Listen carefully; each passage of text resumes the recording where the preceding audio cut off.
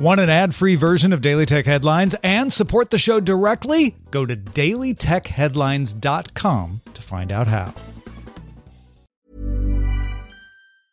I'm Sandra, and I'm just the professional your small business was looking for. But you didn't hire me because you didn't use LinkedIn Jobs. LinkedIn has professionals you can't find anywhere else, including those who aren't actively looking for a new job, but might be open to the perfect role, like me.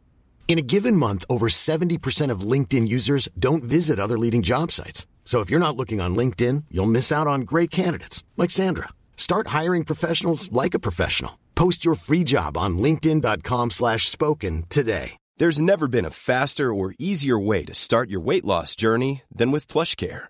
PlushCare accepts most insurance plans and gives you online access to board-certified physicians who can prescribe FDA-approved weight loss medications like Wegovy and Zepbound for those who qualify.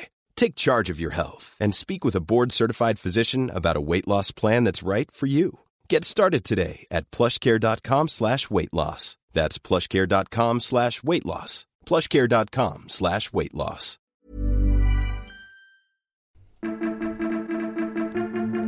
These are the Daily Tech Headlines for Wednesday, September 4th, 2019. I'm Tom Merritt.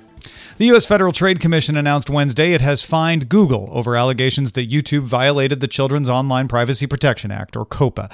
Google will pay a total of $170 million in fines. $136 million goes to the FTC. That's the largest fine yet for COPPA violations by the FTC. $34 million goes to the New York Attorney General's office over their complaint.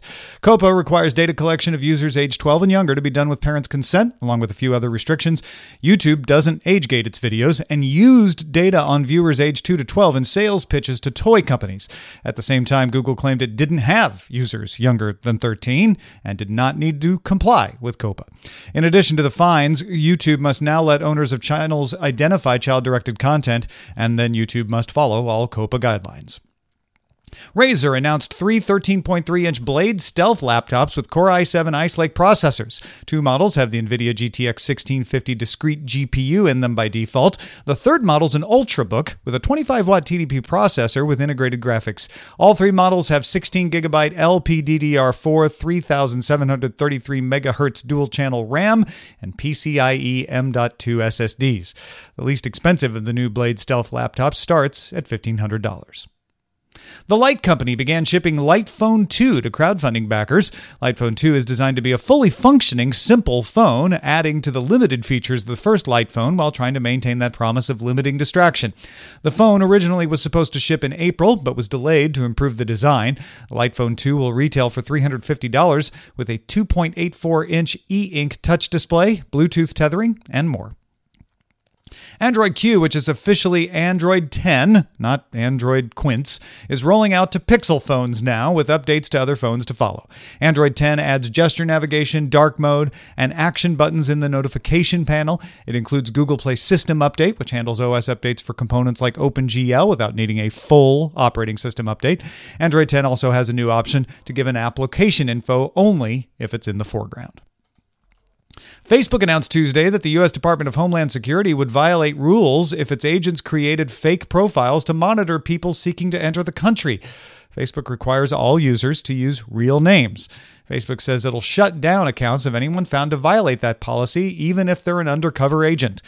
DHS told the Associated Press that fake accounts make it easier to review visa, green card, and citizenship applications. DHS says it does not allow agents to interact on Facebook, but only passively review information. The USB Implementers Forum has announced the completion of the technical spec for USB 4, the successor to USB 3.2. That means companies can start building projects that use it. Devices with USB 4 are expected to arrive late next year, late 2020. USB 4 will be capable of speeds up to 40 gigabits per second, partly by incorporating Thunderbolt 3. USB 4 devices are also required to include USB power delivery, also called USB PD, that should help reduce the confusion over USB-C cables and devices. And USB 4 cables will be passive up to 0.8 meters, though active cables will be an option. USB 4 will be backwards compatible with older USB standards, and it will use the USB-C style port. The New York Post reports Amazon's testing scanners that identify people by their hands to let them pay for purchases in stores. Sources told the Post the technology is called Orville and is being tested at vending machines at Amazon offices in New York. The machines use computer vision and depth sensors to identify hand shape and size. Roku announced the Smart Soundbar with the 4K Roku Ultra inside. It can connect to any TV using either the HDMI ARC port or optical audio and can connect to devices over Bluetooth. It supports Dolby Audio and advanced signal processing to maintain sync with video. It also has new volume modes like a night mode that raises dialogue volume without raising the volume of explosions. Roku also announced the wireless subwoofer that connects to the Roku Smart Soundbar by Wi-Fi. Both devices are available for pre-order for $179. At IFA in Berlin, Acer announced 4 new Chromebooks with screens from 11.6 inches up to 15 inches, all with Google Assistant, starting at $249 up to the convertible Spin 311 model at $329. Acer also expanded its Concept D ProGrade laptop line, adding a budget 15-inch Concept D3 model and offering the NVIDIA's Quadro RTX graphics cards in the other 3 existing Concept D models. They're available in November with the new Concept D3 starting at $1,000 and the upgraded models from $1,700. Finally, Acer announced the $14,000 Predator Thronos Air gaming chair, which you may not realize is the cheap version of the $20,000 Thronos chair that it was announced at last year's IFA. This new cheaper version of the Thronos chair doesn't have a motorized arm. It's available in Q4 in Europe and North America.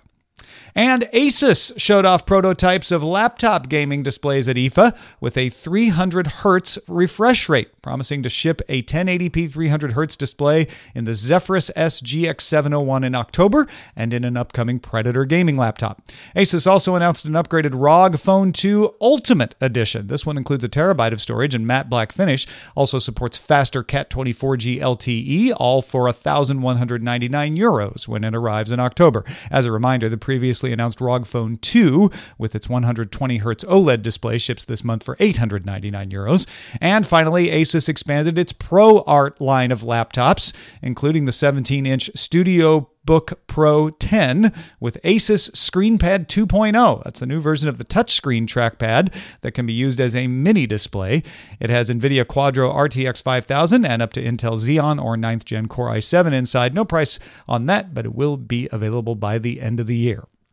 For more discussion of the tech news of the day, be sure to subscribe to dailytechnewsshow.com and remember to rate and review Daily Tech Headlines wherever you get your podcasts. Thanks for listening. We'll talk to you next time.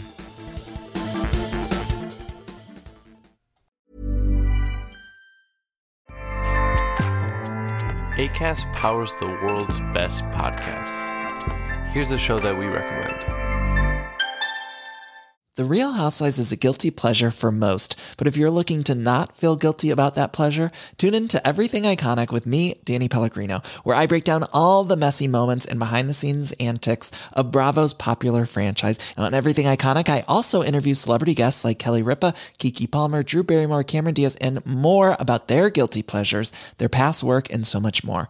So if you're pop culture obsessed and find yourself watching way too much reality TV like me, tune into Everything Iconic with Danny Pellegrino, wherever you listen to podcasts. Acast helps creators launch, grow, and monetize their podcasts everywhere. Acast.com.